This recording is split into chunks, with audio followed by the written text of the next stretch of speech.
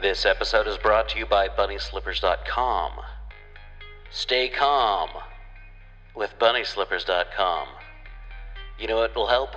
Retail therapy. Why not buy some Highland cow slippers from BunnySlippers.com? These woolly bulls will keep your feet feeling snug and, well, looking damn cool. I have to highly recommend them. Excuse the darn out there, you know.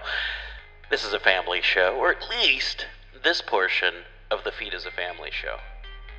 This is Black Clock Audio Tales, and I am your host, DB Spitzer. We're going to be going with the third book of the Oz series, second book to have Dorothy, and you might recognize some of this. If you've watched Return to Oz, you'll recognize some elements of this movie. And just to let you know, we're going to have some other stuff going on this month. We're going to have some Dave's Underground Goat Shenanigans. Of course, we have Articulate Warbling all the time. Zach and Laura are currently reviewing, I believe, it's A Quiet Place. So you can check that out if you want to listen to some British people talk about A Quiet Place. You can always find out more about what's going on with PGTTCM by going to pgttcm.com, checking out our back catalog. You can go there to find out what's going on with Dave's Underground Goat Shenanigans, any of Dave's other corner of the podcast stuff, things I do with Ken Hite, stuff that happens with Zach and Laura with Articulate Warbling. This show, of course, Black Clock Audio Tales. Find out what's going to be happening in the upcoming months, and of course, People's Guide to the Cthulhu Mythos, the whole reason any of this even started. My show about the Cthulhu Mythos, where I generally have folks like David Heath or Ken Hyde or some other folk come on and talk about whatever it is we're talking about. And I believe we're talking about Envers and some Clark Ashton Smith this month in People's Guide to the Cthulhu Mythos. And of course, this month, we're talking about Frank L. Baum. Is that it? Yeah. Anyway, we're talking about him and the Oz stories. We don't have any people going, hey, I'll talk about the Oz. If you want to talk about Oz books, if you are an Oz expert, if you love Oz so much, if you want to be like, hey, can I talk to you about the differences between the books and the movies? And like, hey, sure, send me something. And how do you send me something? Go to pgttcm.com and go to the Contact Us. And remember, if you want to let people know about this show, go to the interwebs, rate, review, subscribe, wherever you do, and follow us on Facebook and Instagram, Black Clock Audio Tales, PGTTCM. Here's some. Book 3, Ozma of Oz. The Giant with the Hammer. The road led for a time through a pretty farm country, and then past a picnic grove that was very inviting, but the procession continued to steadily advance until Billina cried in an abrupt and commanding manner, "Wait! Wait!" Ozma stopped her chariot so suddenly that the Scarecrow's sawhorse nearly ran into it, and the ranks of the army tumbled over one another before they could come to a halt. Immediately the Yellow Hen struggled from Dorothy's arms and flew into a clump of bushes by the roadside. "What's the matter?" called the Tin Woodman anxiously. "Why, Billina wants to lay her egg, that's all," said Dorothy. "Lay her egg?" repeated the Tin Woodman in astonishment. "Yes, she lays one every morning about this time, and it's quite fresh," said the girl.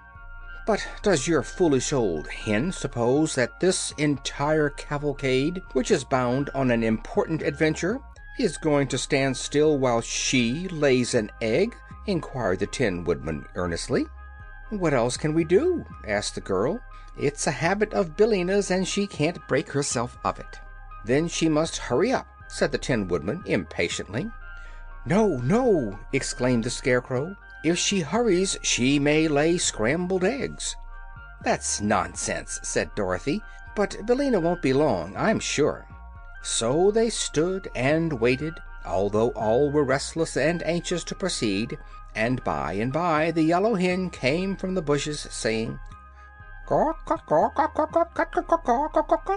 "What is she doing, singing her lay?" asked the Scarecrow. "Forward, march!" shouted the Tin Woodman, waving his axe. and the procession started just as Dorothy had once more grabbed Billina in her arms. "Isn't anyone going to get my egg?" cried the hen in great excitement. "I'll get it," said the Scarecrow, and at his command the Sawhorse pranced into the bushes. The straw man soon found the egg, which he placed in his jacket pocket. The cavalcade, having moved rapidly on, was even then far in advance, but it did not take the Sawhorse long to catch up with it, and presently the Scarecrow was riding in his accustomed place behind Ozma's chariot. "What shall I do with the egg?" he asked Dorothy. "I don't know," the girl answered. "Perhaps the Hungry Tiger would like it." "It would not be enough to fill one of my back teeth," remarked the Tiger. "A bushel of them, hard-boiled, might take a little of the edge off my appetite. But one egg isn't good for anything at all that I know of." "No, it wouldn't even make a sponge cake," said the Scarecrow thoughtfully. "The Tin Woodman might carry it with his axe and hatchet, but after all I may as well keep it myself for a souvenir." So he left it in his pocket. They had now reached that part of the valley that lay between the two high mountains which Dorothy had seen from her tower window. At the far end was the third great mountain, which blocked the valley and was the northern edge of the land of Ev. It was underneath this mountain that the Nome King's palace was said to be, but it would be some time before they reached that place. The path was becoming rocky and difficult for the wheels of the chariot to pass over, and presently a deep gulf appeared at their feet, which was too wide for them to leap. So Ozma took a small square of green cloth from her pocket and threw it upon the ground. At once it became the magic carpet, and unrolled itself far enough for all the cavalcade to walk upon. The chariot now advanced, and the green carpet unrolled before it, crossing the gulf on a level with its banks, so that all passed over in safety.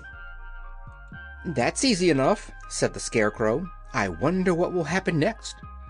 He was not long in making the discovery, for the sides of the mountain came closer together, until finally there was but a narrow path between them, along which Ozma and her party were forced to pass in single file. They now heard a low and deep thump, thump, thump, which echoed throughout the valley and seemed to grow louder as they advanced. Then, turning a corner of rock, they saw before them a huge form which towered above the path for more than 100 feet. The form was that of a gigantic man built out of plates of cast iron, and it stood with one foot on either side of the narrow road, and swung over its right shoulder an immense iron mallet with which it constantly pounded the earth. These resounding blows explained the thumping sounds they had heard, for the mallet was much bigger than a barrel, and where it struck the path between the rocky sides of the mountain, it filled all the space through which our travelers would be obliged to pass. Of course, they at once halted, a safe distance away from the terrible iron mallet.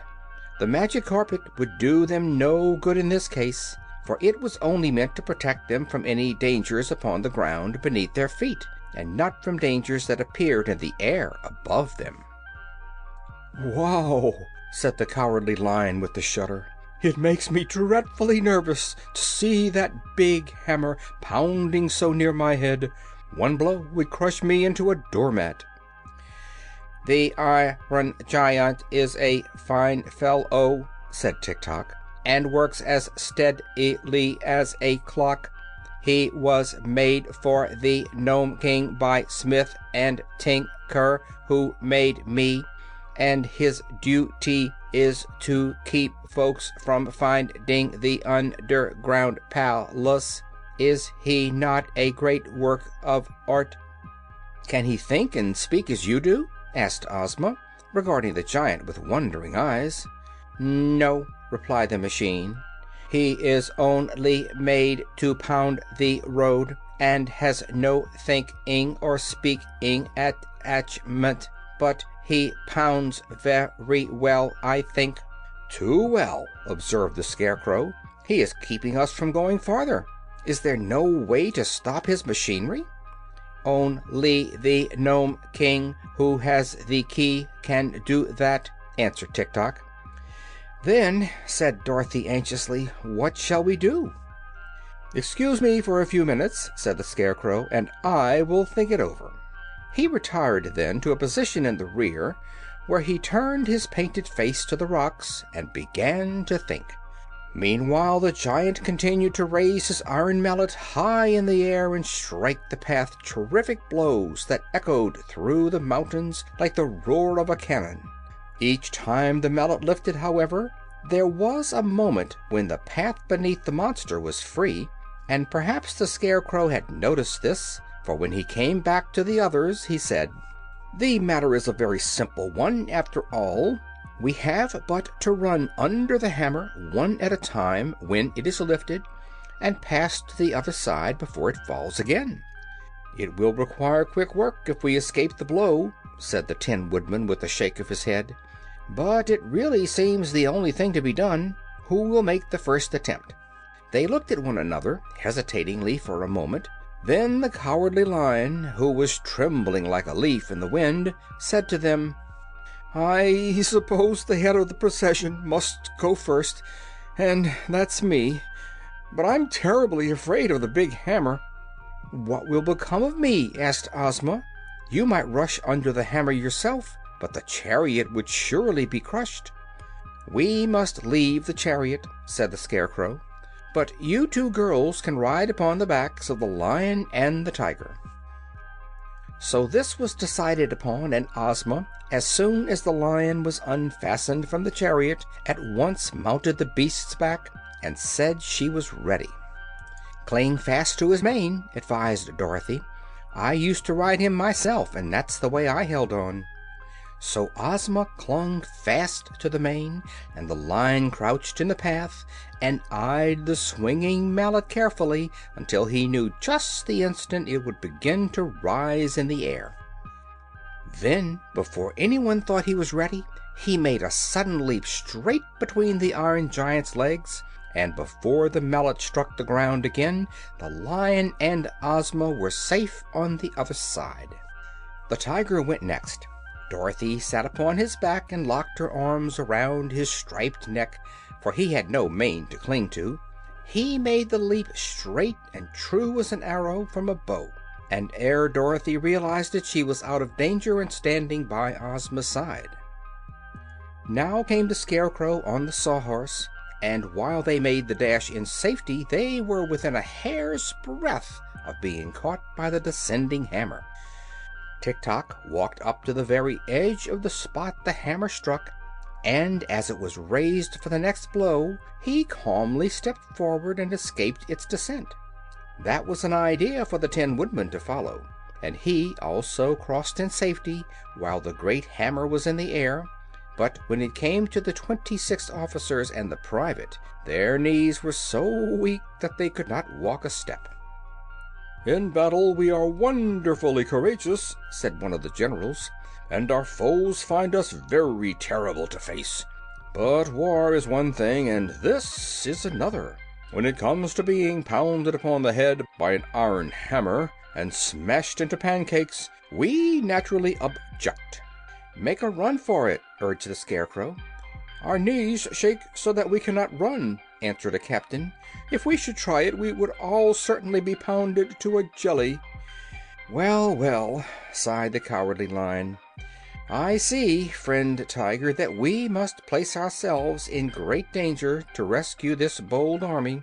Come with me, and we will do the best we can." So Ozma and Dorothy, having already dismounted from their backs, the Lion and the Tiger leaped back again under the awful hammer and returned with 2 generals clinging to their necks. They repeated this daring passage 12 times, when all the officers had been carried beneath the giant's legs and landed safely on the further side. By that time the beasts were very tired and panted so hard that their tongues hung out of their great mouths. "But what is to become of the private?" asked Ozma. "Oh, leave him there to guard the chariot," said the Lion. "I'm tired out and won't pass under that mallet again." The officers at once protested that they must have the private with them, else there would be no one for them to command. But neither the Lion or the Tiger would go after him, and the Scarecrow sent the Sawhorse. Either the wooden horse was careless, or it failed to properly time the descent of the hammer, for the mighty weapon caught it squarely upon its head and thumped it against the ground so powerfully that the private flew off its back high into the air and landed upon one of the giant's cast-iron arms. Here he clung desperately while the arm rose and fell with each one of the rapid strokes. The Scarecrow dashed in to rescue his Sawhorse, and had his left foot smashed by the hammer before he could pull the creature out of danger. They then found that the Sawhorse had been badly dazed by the blow, for while the hard wooden knot of which his head was formed could not be crushed by the hammer, both his ears were broken off, and he would be unable to hear a sound until some new ones were made for him. Also, his left knee was cracked and had to be bound up with a string. Billina having fluttered under the hammer, it now remained only to rescue the private, who was riding upon the Iron Giant's arm high in the air. The Scarecrow lay flat upon the ground and called to the man to jump down upon his body, which was soft because it was stuffed with straw. This the private managed to do, waiting until the time when he was nearest the ground, and then letting himself drop upon the Scarecrow. He accomplished the feat without breaking any bones, and the Scarecrow declared he was not injured in the least. Therefore the Tin Woodman, having by this time fitted new ears to the Sawhorse, the entire party proceeded upon its way, leaving the giant to pound the path behind them. End of chapter 10.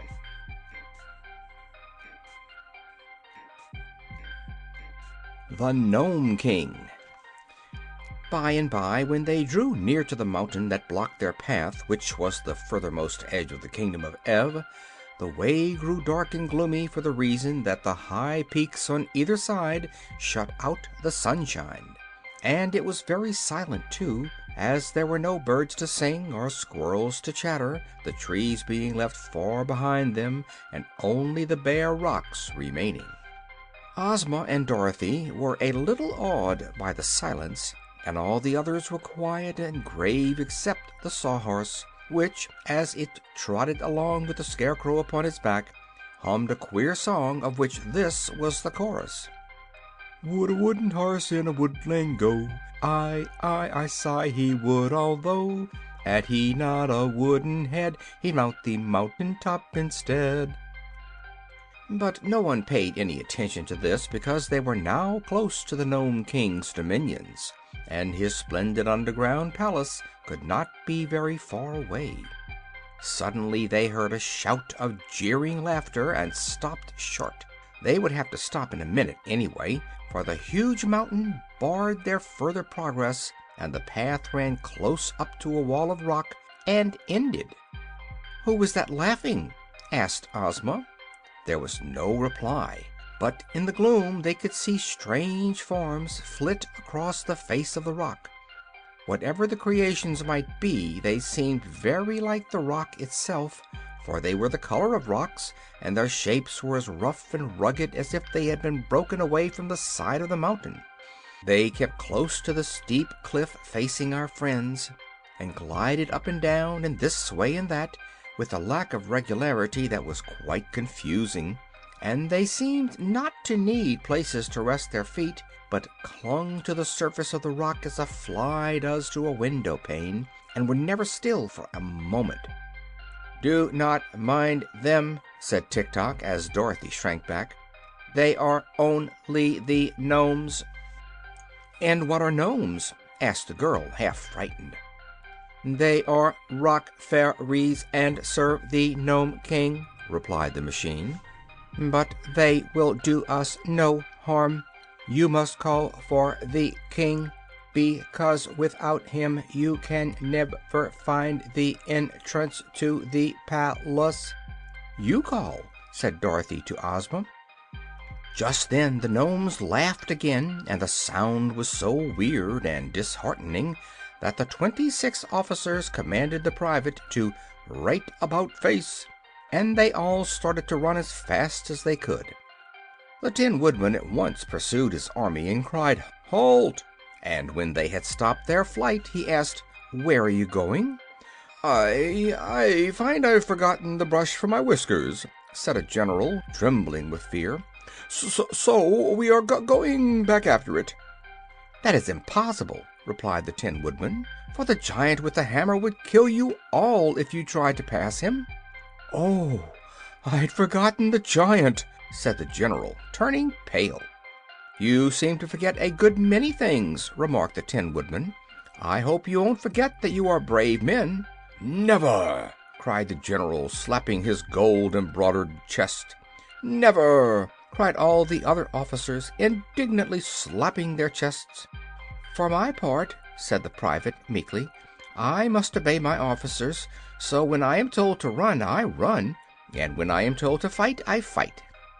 "That is right," agreed the Tin Woodman.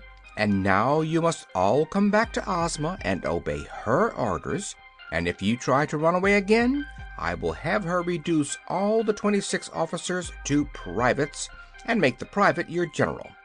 This terrible threat so frightened them that they at once returned to where Ozma was standing beside the Cowardly Lion. Then Ozma cried out in a loud voice, "I demand that the Nome King appear to us." There was no reply, except that the shifting gnomes upon the mountain laughed in derision. "You must not command the Nome King," said Tik-Tok, "for you do not rule him as you do your own people." So Ozma called again, saying, "I request the Nome King to appear to us." Only the mocking laughter replied to her, and the shadowy gnomes continued to flit here and there upon the rocky cliff. "Try entreaty," said Tik-Tok to Ozma. "If he will not come at your request, then the Nome King may listen to your pleading." Ozma looked around her proudly. "Do you wish your ruler to plead with this wicked Nome King?" she asked.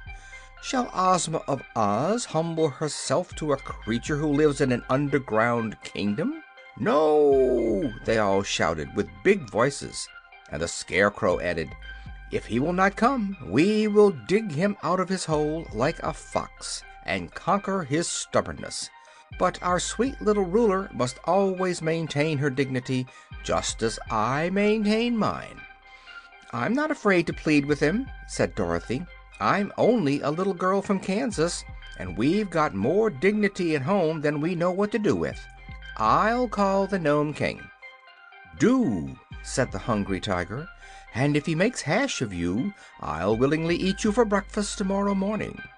So Dorothy stepped forward and said, "Please, Mr. Nome King, come here and see us." The gnomes started to laugh again, but a low growl came from the mountain, and in a flash they had all vanished from sight and were silent. Then a door in the rock opened, and a voice cried, "Enter!" "Isn't it a trick?" asked the Tin Woodman. "Never mind," replied Ozma. "We came here to rescue the poor Queen of Ev and her 10 children, and we must run some risks to do it." "The Nome King is honest and good-natured," said Tik-Tok. "You can trust him to do what is right." So Ozma led the way, hand in hand with Dorothy, and they passed through the arched doorway of rock and entered a long passage which was lighted by jewels set in the walls and having lamps behind them. There was no one to escort them or to show them the way, but all the party pressed through the passage until they came to a round, domed cavern that was grandly furnished. In the center of this room was a throne carved out of a solid boulder of rock, rude and rugged in shape, but glittering with great rubies and diamonds and emeralds on every part of its surface. And upon the throne sat the Nome King. This important monarch of the underground world was a little fat man clothed in gray-brown garments that were the exact color of the rock throne in which he was seated. His bushy hair and flowing beard were also colored like the rocks, and so was his face. He wore no crown of any sort, and his only ornament was a broad, jewel-studded belt that circled his fat little body. As for his features, they seemed kindly and good-natured, and his eyes were turned merrily upon his visitors as Ozma and Dorothy stood before him, with their followers ranged in close order behind them. "Why, he looks just like Santa Claus, only he isn't the same color," whispered Dorothy to her friend, but the Nome King heard the speech, and it made him laugh aloud. "He had a red face and a round little belly that shook when he laughed like a bowl full of jelly," quoth the monarch in a pleasant voice, and they could all see that he really did shake like jelly when he laughed. Both Ozma and Dorothy were much relieved to find the Nome King so jolly, and a minute later he waved his right hand, and the girls each found a cushioned stool at her side. "Sit down, my dears," said the King, "and tell me why you have come all this way to see me, and what can I do to make you happy?" When they seated themselves, the Nome King picked up a pipe, and taking a glowing red coal out of his pocket, he placed it in the bowl of the pipe and began puffing out clouds of smoke that curled in rings above his head. Dorothy thought this made the little monarch look more like Santa Claus than ever, but Ozma now began speaking, and everyone listened intently to her words.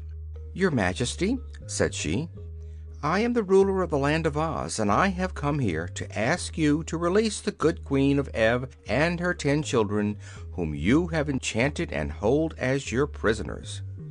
"Oh, no, you are mistaken about that," replied the King. "They are not my prisoners, but my slaves, whom I purchased from the King of Ev."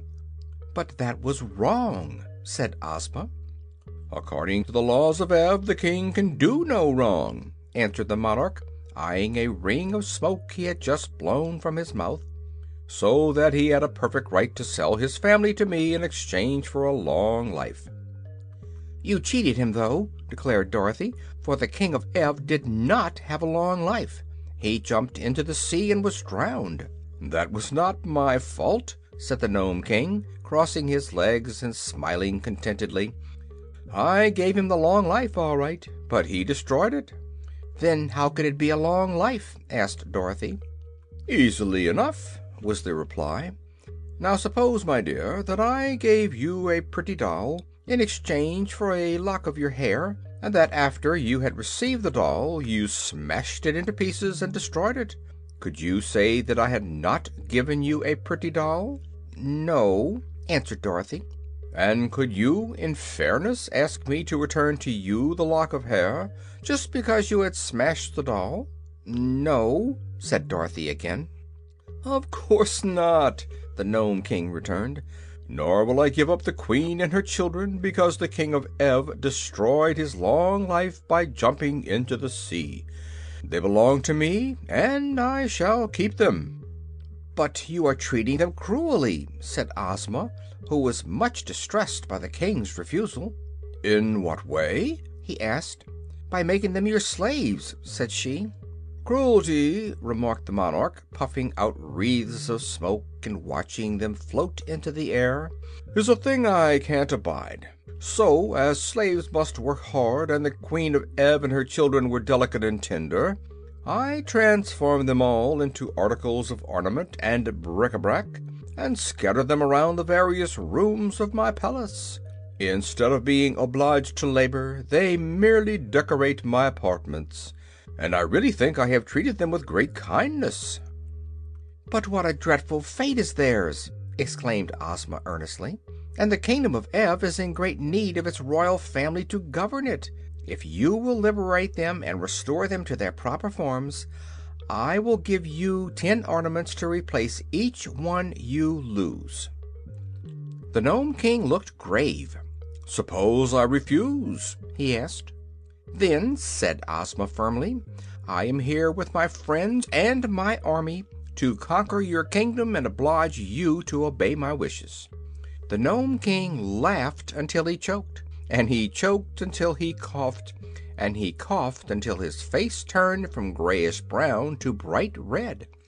And then he wiped his eyes with a rock-colored handkerchief and grew grave again. "You are as brave as you are pretty, my dear," he said to Ozma, "but you have little idea of the extent of the task you have undertaken. Come with me for a moment." He rose and took Ozma's hand, leading her to a little door at one side of the room. This he opened, and they stepped out upon a balcony, from whence they obtained a wonderful view of the underground world. A vast cave extended for miles and miles under the mountain, and in every direction were furnaces and forges glowing brightly, and gnomes hammering upon precious metals or polishing gleaming jewels. All around the walls of the cave were thousands of doors of silver and gold built into the solid rock, and these extended in rows far away into the distance, as far as Ozma's eyes could follow them. While the little maid from Oz gazed wonderingly upon this scene, the Nome King uttered a shrill whistle, and all at once the silver and gold doors flew open, and solid ranks of gnome soldiers marched out from every one. So great were their numbers that they quickly filled the immense underground cavern and forced the busy workmen to abandon their tasks. Although this tremendous army consisted of rock-colored gnomes, all squat and fat, they were clothed in glittering armor of polished steel, inlaid with beautiful gems. Upon his brow each wore a brilliant electric light, and they bore sharp spears and swords and battle-axes of solid bronze. It was evident they were perfectly trained, for they stood in straight rows, rank after rank, with their weapons held erect and true, as if awaiting but the word of command to level them upon their foes. "This," said the Nome King, "is but a small part of my army. No ruler upon earth has ever dared to fight me, and no ruler ever will, for I am too powerful to oppose." He whistled again, and at once the martial array filed through the silver and gold doorways and disappeared, after which the workmen again resumed their labors at the furnaces. Then, sad and discouraged, Ozma of Oz turned to her friends, and the Nome King calmly reseated himself on his rock throne.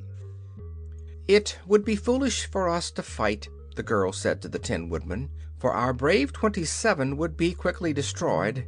I'm sure I do not know how to act in this emergency." "Ask the King where his kitchen is," suggested the Tiger. "I'm hungry as a bear." "I might pounce upon the King and tear him to pieces," remarked the Cowardly Lion. "Try it," said the monarch, lighting his pipe with another hot coal which he took from his pocket. The Lion crouched low and tried to spring upon the Nome King, but he hopped only a little way into the air and came down again in the same place, not being able to approach the throne by even an inch. "It seems to me," said the Scarecrow thoughtfully, "that our best plan is to wheedle His Majesty into giving up his slaves, since he is too great a magician to oppose." "That is the most sensible thing any of you have suggested," declared the Nome King. "It is folly to threaten me, but I am so kind-hearted that I cannot stand coaxing or wheedling. If you really wish to accomplish anything by your journey, my dear Ozma, you must coax me." "Very well," said Ozma more cheerfully. "Let us be friends and talk this over in a friendly manner." "To be sure," agreed the King, his eyes twinkling merrily. "I am very anxious," she continued, "to liberate the Queen of Ev and her children, who are now ornaments and bric-a-brac in your Majesty's palace, and to restore them to their people.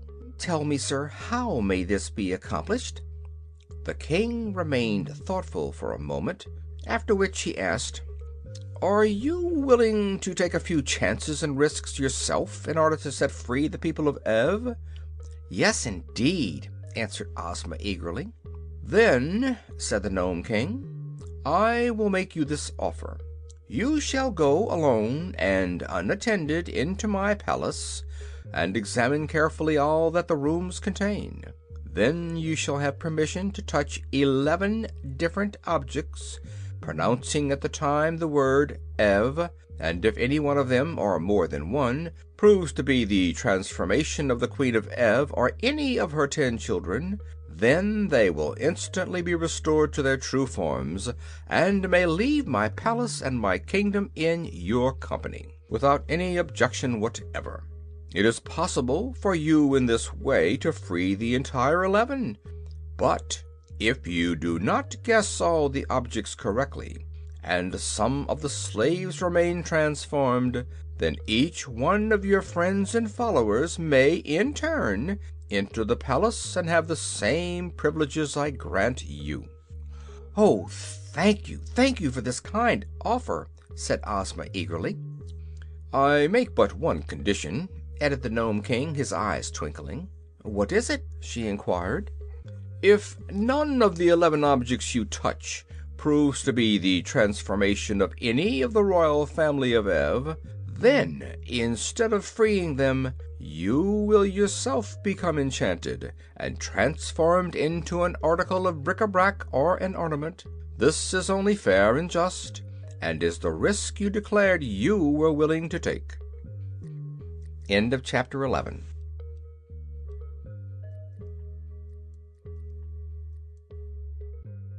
The 11 Guesses. Hearing this condition imposed by the Nome King, Ozma became silent and thoughtful, and all her friends looked at her uneasily. "Don't do it!" exclaimed Dorothy. "If you guess wrong, you will be enslaved yourself." "But I shall have 11 guesses," answered Ozma. "Surely I ought to guess one object in 11 correctly, and if I do, I shall rescue one of the royal family and be safe myself. Then the rest of you may attempt it, and soon we shall free all those who are enslaved." "What if we fail?" inquired the Scarecrow. "I'd look nice as a piece of bric-a-brac, wouldn't I?" "We must not fail," cried Ozma courageously. "Having come all this distance to free these poor people, it would be weak and cowardly in us to abandon the adventure. Therefore I will accept the Nome King's offer and go at once into the royal palace." "Come along, then, my dear," said the King, climbing down from his throne with some difficulty because he was so fat. "I'll show you the way." He approached a wall of the cave and waved his hand. Instantly an opening appeared, through which Ozma, after a smiling farewell to her friends, boldly passed. She found herself in a splendid hall that was more beautiful and grand than anything she had ever beheld. The ceilings were composed of great arches that rose far above her head, and the walls and floors were of polished marble, exquisitely tinted in many colors. Thick velvet carpets were on the floor, and heavy silken draperies covered the arches leading to the various rooms of the palace. The furniture was made of rare old woods, richly carved and covered with delicate satins, and the entire palace was lighted by a mysterious rosy glow that seemed to come from no particular place, but flooded each apartment with its soft and pleasing radiance. Ozma passed from one room to another, greatly delighted by all she saw. The lovely palace had no other occupant, for the Nome King had left her at the entrance, which closed behind her, and in all the magnificent rooms there appeared to be no other person. Upon the mantels and on many shelves and brackets and tables were clustered ornaments of every description, seemingly made out of all sorts of metals, glass, china, stones, and marbles. There were vases and figures of men and animals, and graven platters and bowls, and mosaics of precious gems, and many other things. Pictures, too, were on the walls, and the underground palace was quite a museum of rare and curious and costly objects. After her first hasty examination of the rooms, Ozma began to wonder which of all the numerous ornaments they contained were the transformations of the royal family of Ev. There was nothing to guide her, for everything seemed without a spark of life. So she must guess blindly, and for the first time the girl came to realize how dangerous was her task, and how likely she was to lose her own freedom in striving to free others from the bondage of the Nome King. No wonder the cunning monarch laughed good-naturedly with his visitors, when he knew how easily they might be entrapped. But Ozma, having undertaken the venture, would not abandon it. She looked at a silver candelabra that had 10 branches and thought, "This may be the Queen of Ev and her 10 children." So she touched it and uttered aloud the word Ev, as the Nome King had instructed her to do when she guessed. But the candelabra remained as it was before. Then she wandered into another room and touched a china lamp, thinking it might be one of the children she sought. But again she was unsuccessful. 3 guesses, 4 guesses, 5, 6, 7, 8, 9, and 10 she made, and still not one of them was right.